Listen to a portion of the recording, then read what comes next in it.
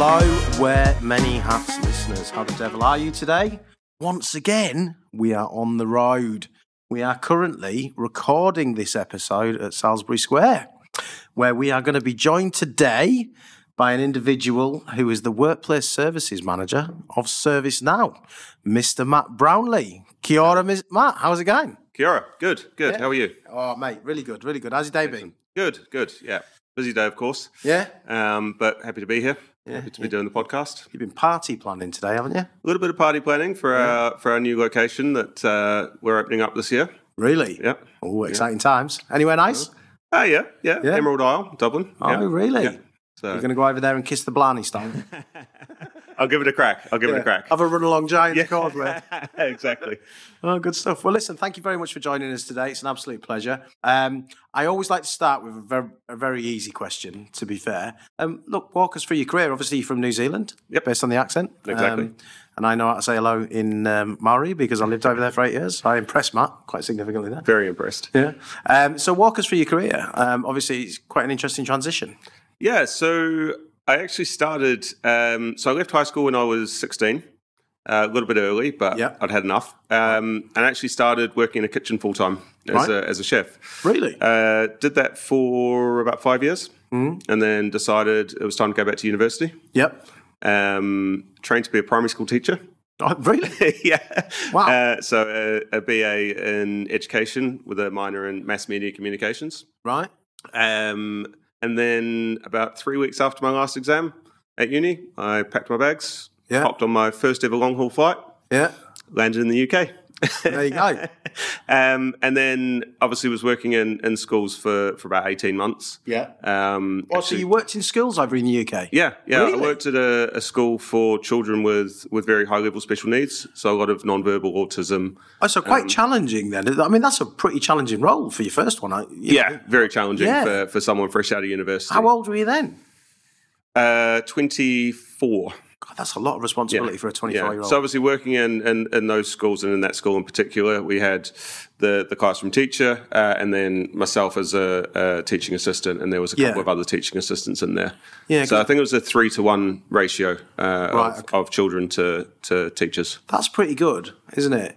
Yeah. I imagine you would have to be very patient in that environment because of the needs of the children. I'm guessing you probably learned some valuable lessons there that you've probably taken across the remainder of your career. Yeah, definitely. Yeah. So patience was key.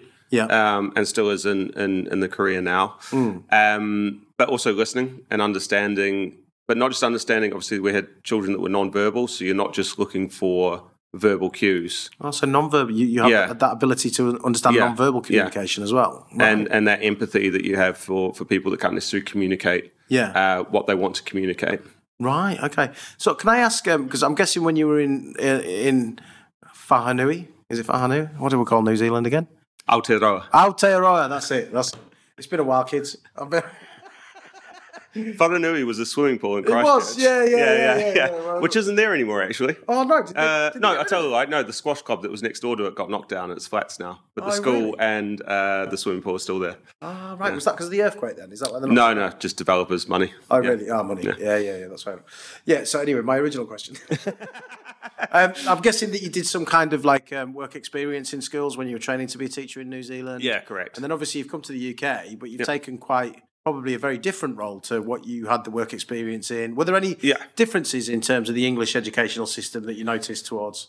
No, well, I mean, obviously that school wasn't mainstream education, but the curriculum in the UK is very similar to New Zealand, obviously a former British colony. Yeah. And that, so to the point that we actually still learn French in high school. Oh, really? Over here it makes sense. France is across the channel. Yeah. It's not that easy to get to France from New Zealand, so but they still teach French as a language. You would have thought you'd learn some kind of Polynesian language, wouldn't you? Yeah, they teach Te Reo Māori. That's one of our 3 official languages. So we have English, Te Reo Māori, and Sign Language. Right, okay. As our official languages of New Zealand, but in schools, especially in primary school, they try to integrate Te Reo as much as possible. Yeah, of course, yeah. Okay, so a bit of a culture shock then, I'm guessing, when you started the role in that school. Yeah, definitely. But enjoyed it. Did that for, as I say, up until the end of the school year. Right. And then because I was a supply teacher or supply teaching assistant, obviously there's no work over the summer. Of course, yeah. So I was signed up with another temporary agency called Australasian.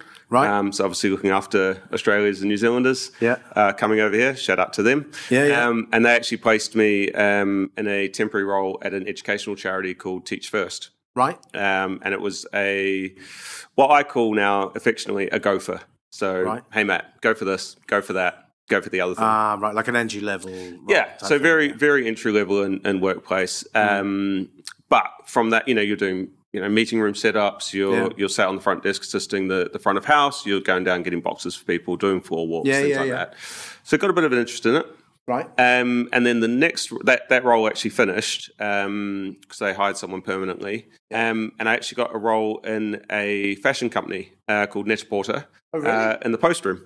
Oh, really? Right, okay. So again, it was meant to be a week-long temporary assignment. 3 months into it, they were offering me a permanent role. Oh, fantastic. So from there, I did that for, I think it was a year or 18 months or so. Right. And that's when I got my first, I don't want to say real role, but my first official workplace services title. Really? Or role, or facilities, as we called it then. Yeah. And it's actually quite a funny story, I think. Go on then. We love a funny story. So a lot of people that you speak to in workplace and facilities, you ask them, how'd you get into it? Yeah. And everyone, well, I would say 95% of people would say, I fell into it. I completely agree. Absolutely everyone that comes on the podcast says the same thing. And I absolutely fell into it. Yeah. So the office that we were in is just above the Westfield and Shepherd's Bush. There was about, I think there's 1,600 old people there. Right. And there were three of us in the post room, and we had a very small post room. It wasn't designed for, you're a fashion company, you're getting in lots and lots of clothing, lots of big items, things like that, as well as people's personal mail. Yeah. So we said, we need more space. Mm-hmm. So they went out and, excuse me, designed an expansion to this post room, taking some space from another department and things like that. But at no point did they consult with us as to really how we work and things like that. Right. Or I felt we weren't consulted with. Yeah. So they came in with a plan and they said, we're going to put you guys here, we're going to do this. And I said, well, that's rubbish. Yeah. I said, that's not going to work for us. Said, it's health and safety, we have to have this gap here, we have to have this gap here. I was like, no, that's safety. Yeah. You haven't thought about our health. Like we need to be able to talk, we need to be able to work, and it's not. Yeah. It wasn't the most exciting role, but so we, as a team, we made it fun. We got along, and things like that. So anyway, they went away to have a think and things like that. And I got a phone call. I used to finish at 7 o'clock, so I used to work 11 till 7. Great shift to work. Yeah, without doubt. I got a phone call from the manager at the time. She says, "Oh, Matt, are you free?" I said, "Yeah." She says, "Oh, can you come up and see me at my desk?" I was like, "Oh God, oh no." Oh, okay, no. I see where this is going. I went too far with the help. Yeah. And she said to me, "Oh, have you ever considered a job or career in facilities?" Said, yeah. What's that? As we all do. Yeah. What do I do? I said, "Oh, no." She said, "Oh, well, we're opening the tech hub, which was the new office." Yeah. She said, "We need a facilities assistant. Would you be interested in applying for it?" Yeah. Absolutely. Right. So that was it. And that's it. That's your journey into facilities management, effectively. Thinking I was getting fired for running my mouth a little bit. Yeah. To be fair, though, sometimes I think that's what it takes, isn't it? Because quite clearly you push yourself out of your comfort zone. Really to have that conversation with those individuals who were probably far higher up in the business than you were. Exactly. So took a bit courage to do that, and I think people respect courage. So they obviously saw some talent there and thought, "Oh, this guy's got a bit about him. Let's see where we can take this." Yeah, exactly. And it was really good. Like Chris, who was my manager, she really sort of helped me. She knew that I was new into that field, so there was a lot of support there and mentorship into how to do the very early stages of that stakeholder management and how we keep the office safe and how we essentially run an effective office. Yeah, of course. Which really launched me into where I am today. Right, okay. So let's talk a little bit about where you are today. So obviously you started as a facilities assistant. Correct. Where did you go from there? So from there, I moved into facilities coordinator. Right. With the same business? No, with a different business. Who was the business? It was with a CBRE. Right, okay. Yep. That's a big company in the property management world. Yeah. Yep. Shout out to CBRE. Yeah.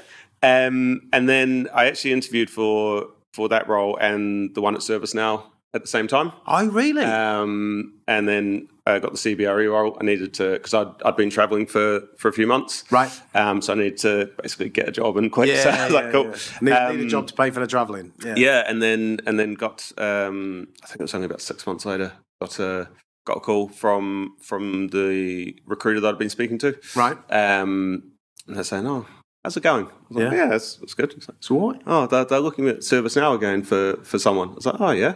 So why don't you send me over the job spec and I'll have a little look. Yeah. And obviously chatted to Lewis, who I know you've had on the podcast. We as have, well. yeah. Shout out to Lewis. Yeah, Thank you for your time, Lewis. And Darth, who was our director at the time. Yeah. And then January 6th, 2020. Yeah.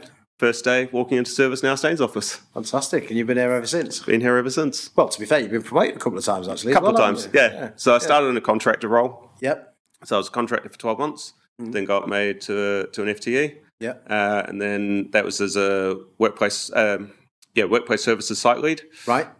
Then promoted up to senior site lead. Yeah. And then now manager. That's fantastic, isn't it? Yeah.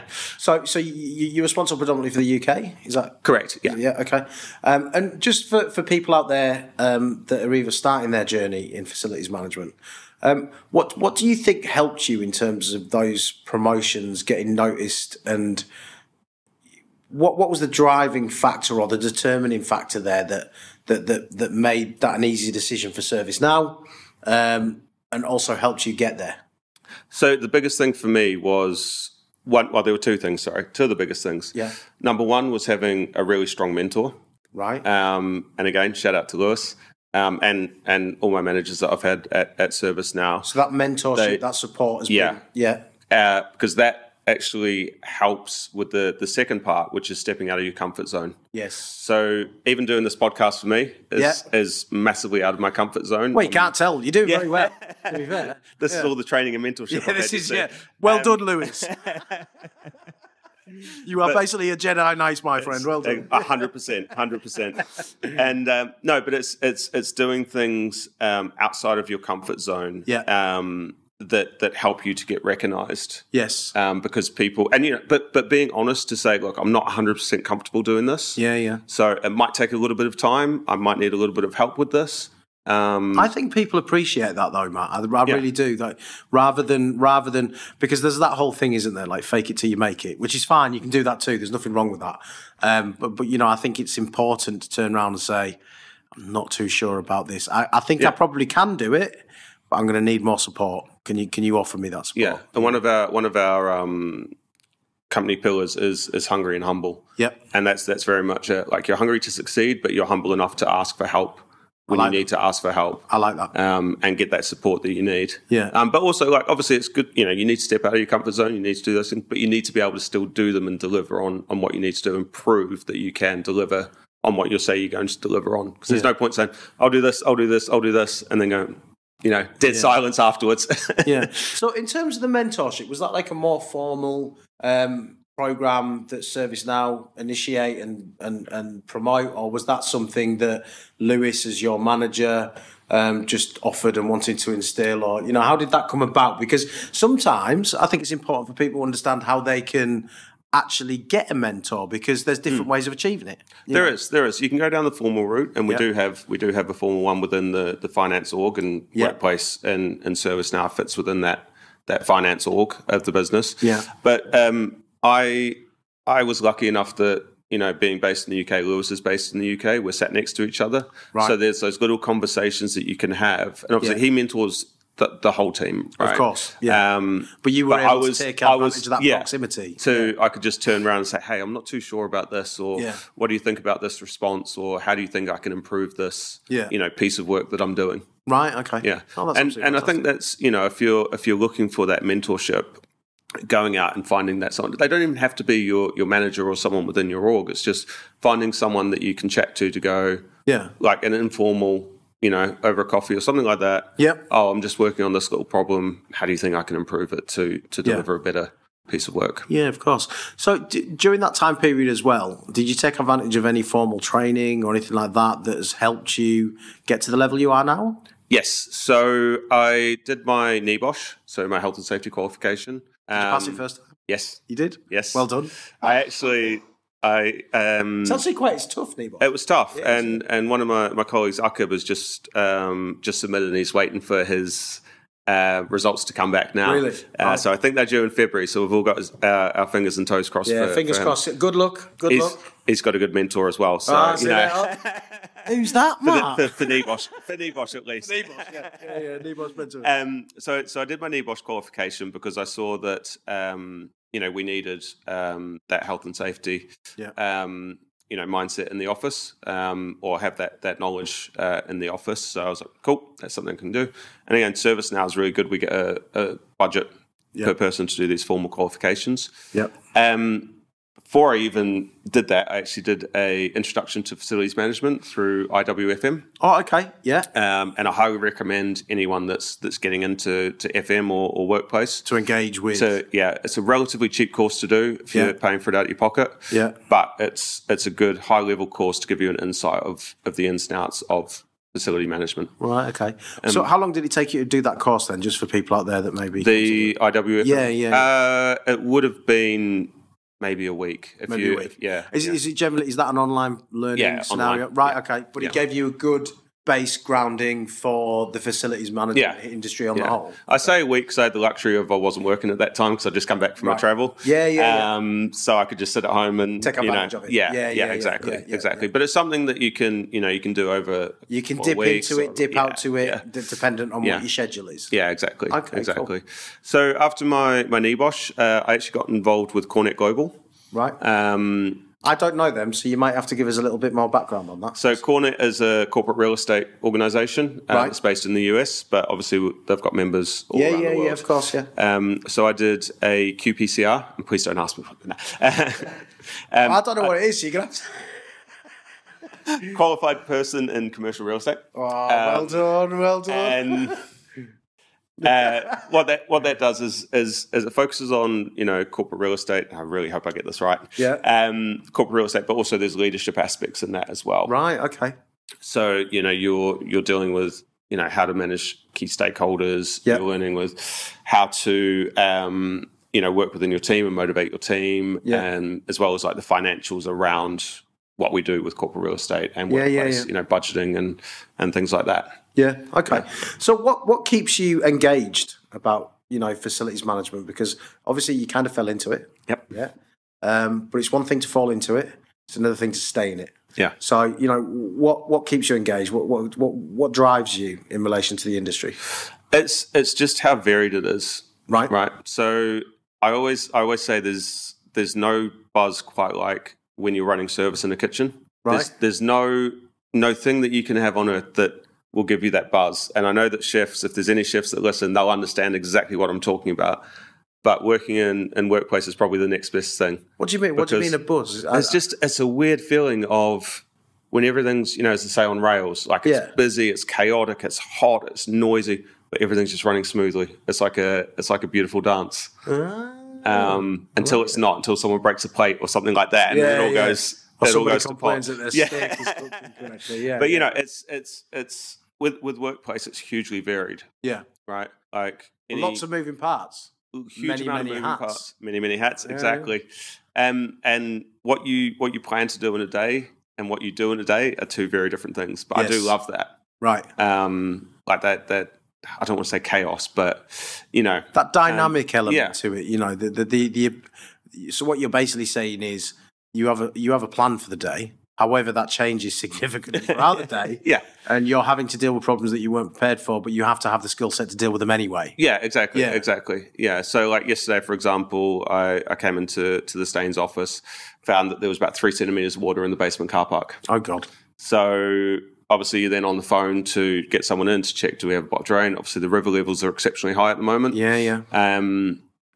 We're dealing with the landlord because that's their demise space. We've then got people coming in. Yep. Car park's closed. We're having to direct traffic. We've only got limited, things like that. And that's all before, 9:30 in the morning. Yeah, of course. And then, directly after that, I was catching up with the other site leaders and managers around EMEA. Yeah. And we're talking about something completely different. Right. And then you've got other calls where you're talking about different things all in one day. You could be talking about half a dozen, a dozen different topics. Yeah.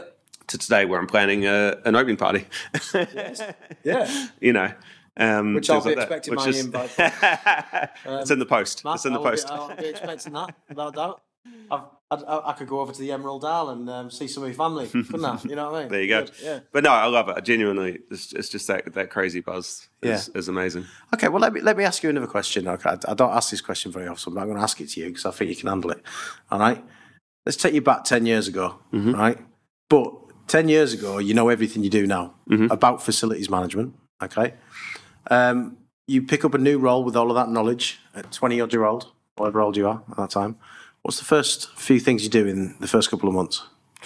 Ooh, that is a fantastic question. So, when you say I'm coming into my role now as a manager, or I'm coming into the role that I had? You're coming in as the interim role of facilities coordinator. I think it was what you said. Facilities. The gopher role. Yeah, the gopher role. The gopher role. But you're the gopher with all the knowledge that you've acquired in the 13, 14 years. What would you do? I did not expect that question. Well, I like to check them out. It's only because I know you can cope with it, Matt. That's all. Yeah, no, definitely. First thing I'd do is warn everyone that there's going to be a global pandemic in 20 days. Right. Then I'd buy shares in hand sanitizer. Start a PPE business. Create some links with government. No, to be honest, what I'd do if I had all the knowledge is I'd actually just bring back the qualifications that I did so that I can get to the point that I am now earlier and then go beyond it. Because obviously I started quite late in my career, right? Yeah. So how old were you when you started? I was 26, 27. Right, okay. Yeah. But you're still quite young now, really, aren't you? You're not an old fella. Tell my knees that. I guess it's one of those, when your knees start telling you it's going to rain 10 minutes before it goes. To be fair. I'm old enough to still look young. I'll take that. Exactly. I say that all the time to my wife. She doesn't believe. But yeah, I would keep on the path that I'm doing. Right, okay. But just obviously then the first thing, I would look for someone to mentor. Yeah. Because I know I keep going back to that mentorship, but I know how valuable that is for people that are starting out. But that's important, and I think it's really interesting that the things that you hark back to is the training and the mentorship. Because it sounds to me like they were the two key parts of your career that have helped you push forward. And that's what you would do again if you had your time over, but you'd do it quicker. Yeah, 100%. But that's an important piece of information for people that are listening to this podcast and potentially thinking about moving into the industry, because they can, at home right now go, right, well, I need to do that. Yeah. Wherever I get a job, I need to identify that individual that can mentor me, and I need to push on with training to help develop myself. Yeah. But that's great. Yeah, it's brilliant. It's the way to go. Yeah. 100%. Okay, cool. All right, then. Let's talk about something really interesting. ESG. What are your views on it, and where do you see it going? ESG, massively important. Yep. Like, we've only got one Earth, right? Yeah, true. And we, officers, hugely important. Yep. We're always going to have them, but they are a big draw on resources. So we need to make sure that we're doing things to minimize our impact on the environment. Yep. Reducing the carbon footprint, but also giving back where we can. Yep. And building programs around, helping people, especially, schools, things like that. But sustainability, huge. Yeah. It's going to be the way forward. I think any new building that goes up, any office fit out, you're going to be looking at more, reclaimed, recycled materials. Yeah, of course. Your waste to landfill and things like that. Yeah. Would you say that young people looking at, potentially taking a career in the area should start thinking about how they can add value in those areas, and, maybe what training that they would that help their career? Would that be something that would be beneficial? Definitely. Yeah. If you can go in when you're starting a career with that angle and have a foundation knowledge around that, it's going to be hugely beneficial to you. Yeah. I think there's many courses, is there? Are there many things that young people can do in that arena? Not that I've really come across, but obviously you can learn, you can read up on ESG. You can understand, legislations and the different accreditations that a business can gain through an ESG program. How crazy is it that there isn't, though? Don't you think? I mean, there might be. There might very well there could be. I'm not aware of any. Same. But if there isn't, that would be quite crazy, given what we're trying to achieve as an industry. And I think as an industry, we actually do this very well. I think we do it better than most. Yeah. We're talking about it on a regular basis. There's initiatives that are coming out, from clients such as yourselves to managing agents to contractors like us. We're all doing different things that can move it forward. Yeah. And I think as an industry, with all kind of technology, we should be proud of ourselves, pat ourselves on the back a little bit. No, I agree. Yeah. And we partner with a lot of different vendors. Like this office, for example, right? We really wanted to talk about the sustainability piece. Yeah. So the chair you're sat on now, right? What would you say it's made out of? Vinyl or vinyl kind of thing? It's a vegan leather. Is it? Yeah. What's a vegan leather? Well, it's a non-animal based leather. What is it then? I mean, don't ask me that, but it's a vegan leather. that wood there along the wall, that's reclaimed. Right. Okay. So we've looked to partner with our fit out company and our furniture company to go, right, how can we reduce the impact on what we're doing? Right. Okay. And we've got books around. I don't know if you saw them when you were waiting for me to come through on our sustainability journey with the fit outs, because we're really proud of what we managed to achieve with that. You should be, really, because I think that's amazing, especially things like vegan leather. I didn't even know that existed, if I'm honest. So I think that's a great initiative. And reclaimed wood's always good, isn't it? Yeah, it's beautiful. Yeah. It looks cool as well. Yeah, reclaimed wood. That looks like it came from an old gym in a school or something like that. You know what I mean? It looks like the old gym boards that used to work on. To be fair. Okay, so in terms of how, because obviously we talked about the initiatives you've done, where do you see it going? I see it just being second nature for people. Yeah. So waste streams, for example, would just be second nature, that you've got everything's divided. You think we'll get far better at that? Yeah, definitely. I think like solar panels and things like that. That renewable energy, that's just going to be standard. Yeah. We've obviously got a lot of electric vehicles at the moment. Yes. I think what needs to happen is the infrastructure needs to keep up. Yep. Or get to the same level that we have for the electric vehicles that we have. Agreed. But I can see that happening as well. Yeah. I read an article, apparently we need to build 3,000 charging units a day for the next 5 years if we wanted to get to no electric cars whatsoever by 2030, something like, which is a lot. That's a lot of charging units. Yeah. To be fair. And as a self-confessed petrol head, it's difficult, but I know it needs to happen. Yeah, without a doubt. Well, I mean, to be fair, they're doing some quite interesting things with hydrogen as well now, aren't they? So, yeah, exactly. Hydrogen is I guess it burns quite hot when they I think. I don't know. It's more like an internal combustion engine than electric anyway, isn't it? It's burning something rather than just running off electricity. Yeah. So maybe that'll get somewhere. In saying that, I went for a ride in a Tesla a couple of weeks back, and those things are quick. Yeah, it does feel that need that I have. Yeah. Oh, really? Yeah, the technology behind them is amazing. Really?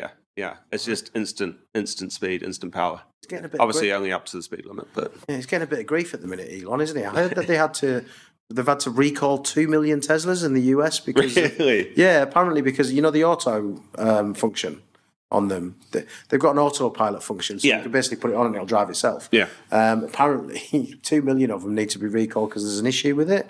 There's something like 1,000 deaths or something because of crashes of Teslas. Really? I don't know if that's right. I read it somewhere. Elon, don't sue me. Yeah. I could be wrong, right? I'm sticking that proviso out there. But I did read that somewhere, so I think he's having a bit of a rougher time with it in terms. But he's done a lot for the environment. Oh yeah. Huge amount. I mean, leave the guy alone and let him innovate. My concern around them was obviously when the batteries start to deplete and things. How do we? Then when I talk about infrastructure, it's around that. How do we keep them charged? But then how do we, when they do deplete, because batteries deplete, right? Yeah. Well, how do we deal with the waste associated with those? Exactly. Exactly. Because it's as toxic as things like nuclear and things like that, isn't it? So I think there's a lot of questions that still need to be answered with respect to that, don't they? Yeah. But it's certainly the way to go. But coal's had its day, so's fuel, hasn't it? So, to be fair, but there we go. Fusion. Anyway, when I was watching Tomorrow's World when I was 11, they told me there'd be flying cars by the time 2024 came around. There isn't. They've still got 11 months. Yeah. 11 and a half. Yeah. We're going to be buzzing around in DeLoreans before we know it. Elon, if you listen, need to get busy, mate. Yeah, Elon, sort it out, mate. What's going on? Stop messing around. Get it stussed. Okay, cool. And what about, I think, moving on to the next question. So artificial intelligence, okay? Mm-hmm. We always ask this question. I'm going to ask it differently to you, Matt. Okay.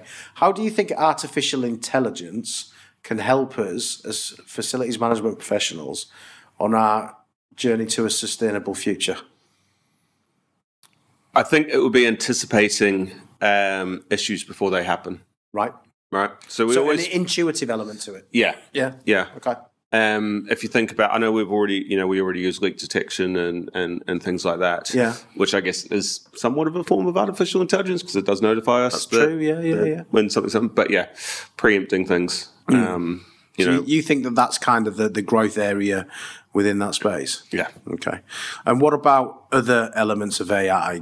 How do you think? Are there other parts of AI that you think can, supplement facilities management and the industry of facilities management and help us? Or automation and helping users. Like if we think core fundamentals of workplace and facilities are the users, right? Yes. So again, using AI to help solve for these problems, or to help the users, seamlessly raise a ticket or something like that to us. Yeah. Okay. And as a tech business, because I always like to ask this question of technical businesses, what do you like in terms of innovation and technology from, your service partners and things like that? Do you like to try different things? Do you like to see innovative ways of working? And what's the most interesting thing you've seen in the last couple of years? If there is anything. Yeah, I mean, we're definitely, we're always looking for the latest and greatest technology. Yeah. In our teams, right?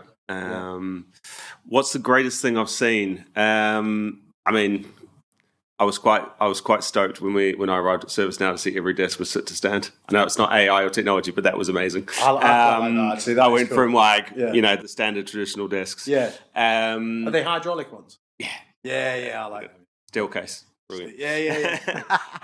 But I know you haven't been through to our ABC, but the technology that we're installing in there at the moment is amazing. Really, LED screens all around for a completely immersive experience for our customers and things like that coming in when they're demoing the product. Yeah, it's just incredible. Honestly, yeah, it's going to be incredible when it's finished. Well, we'll have to see that one day. Well, you never know; it might become a customer one day. So you can have to show it to us anyway. You guys good. Get the demo kit out. Yeah.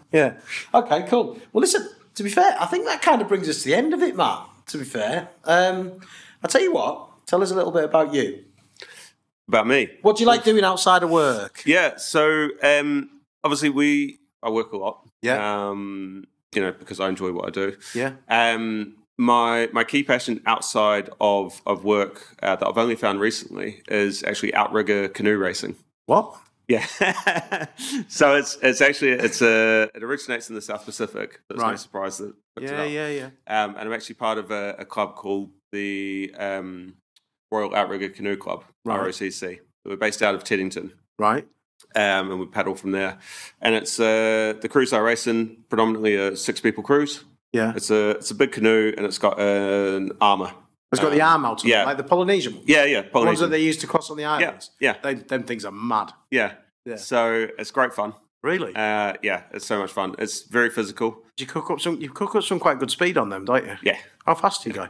If you got a good flow, you do sort of 15, 16 kilometres an hour. That's a lot, isn't it? Yeah. 15, 16 knots? Yeah. Kilometres now. Yeah. Oh, right, okay. Knots. I was going to say. Have you got John Alone? But no, it's good fun. So the whole way I found it is there's one of the guys in the canoe club works for ServiceNow as well, and he wanted to.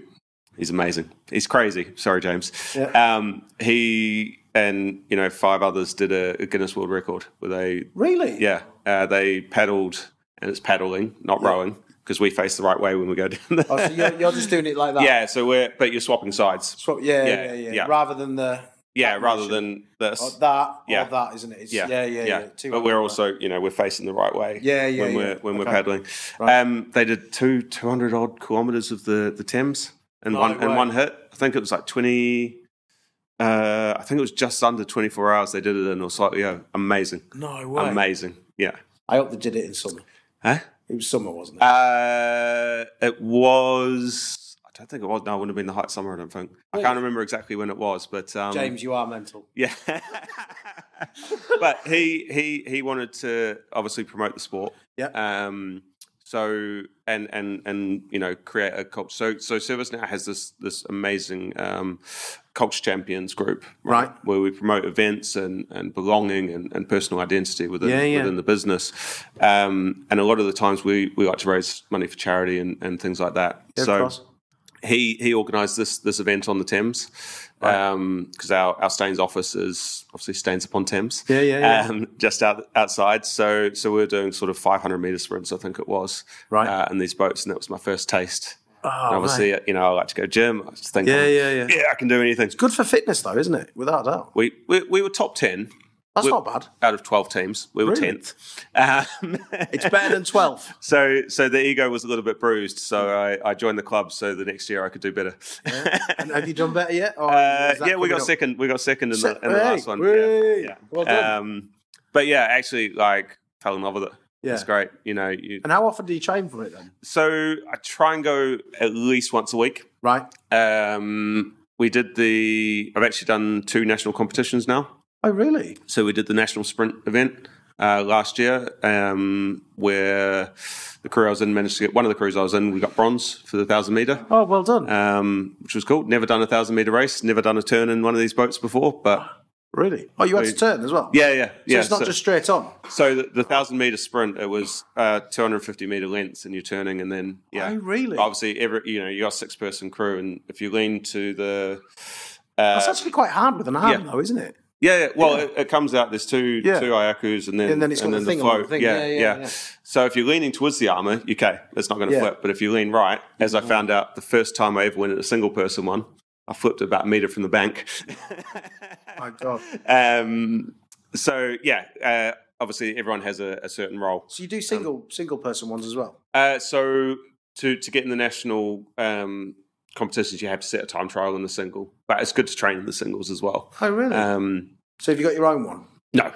So the club has a number that they've got four single ones that we can use, and then they've got 3. I think it's 3. 6-person, a 2-person, and a 3-person. Really? But a lot of people at the club do have their own that they take out as well. Right. So do you think in some time in the future you're going to challenge the Oxford and race as the future of rowing on the Thames? I reckon it might be the way to go. Yeah, sounds more interesting than just a bunch of guys going backwards in a straight line. It's good fun. It's good fun, and the people at the club, the fitness level is just insane. We've got some really, really high performance sports people at that club. People that have represented the country at the Olympics, right? Multiple national and world champions. So you think I might struggle then? Teach about a drink. But I did have to laugh. They're like, "Well, why did you join?" I was like, "Because I didn't do well enough at the work competition for charity, so I want to do better next year." And I still didn't win. Oh no! But no, it's good fun. So I enjoy that. That keeps the that exercises the body a bit. Helps to relieve any stress from the great week. For the mental health as well. Exactly. Yeah. I think mental health is massively important. Completely agree. Everyone is stressed, or London especially. It's a massively busy city, right? Best city in the world, mate, without a doubt. I've been here for nearly 10 years now, so I do think that. I've been to a lot. I do genuinely believe that it's the best city in the world. But yeah, looking after your mental health is massively important. Crucial. So and getting outside, even if you're paddling in the dead of winter, where it's I think it's -6 or something one day. Yeah, and you're out on the Thames, and that first time you get your hand in the water, and it's. We've got Ethan here with us. He doesn't say much, but Ethan. He's pulling funny faces when Matt says that, but Ethan goes training every weekend and challenges himself to do things like jump in a horse trough when it's freezing, or he jumps in lakes in the middle of December. So I think Ethan could challenge you, Matt, to be fair. Couldn't you, Ethan? So yes, I can. come down New Zealand. I'll take you to the lake at the bottom of Mount Cook. Oh, God, no. Glacial fed lake. Yeah. Yeah. I swam in that last year. Really? September last year. You told us. Yeah. I bet you were singing soprano for a few years after. Hi, Mummy, it's Matt. You been in that lake again?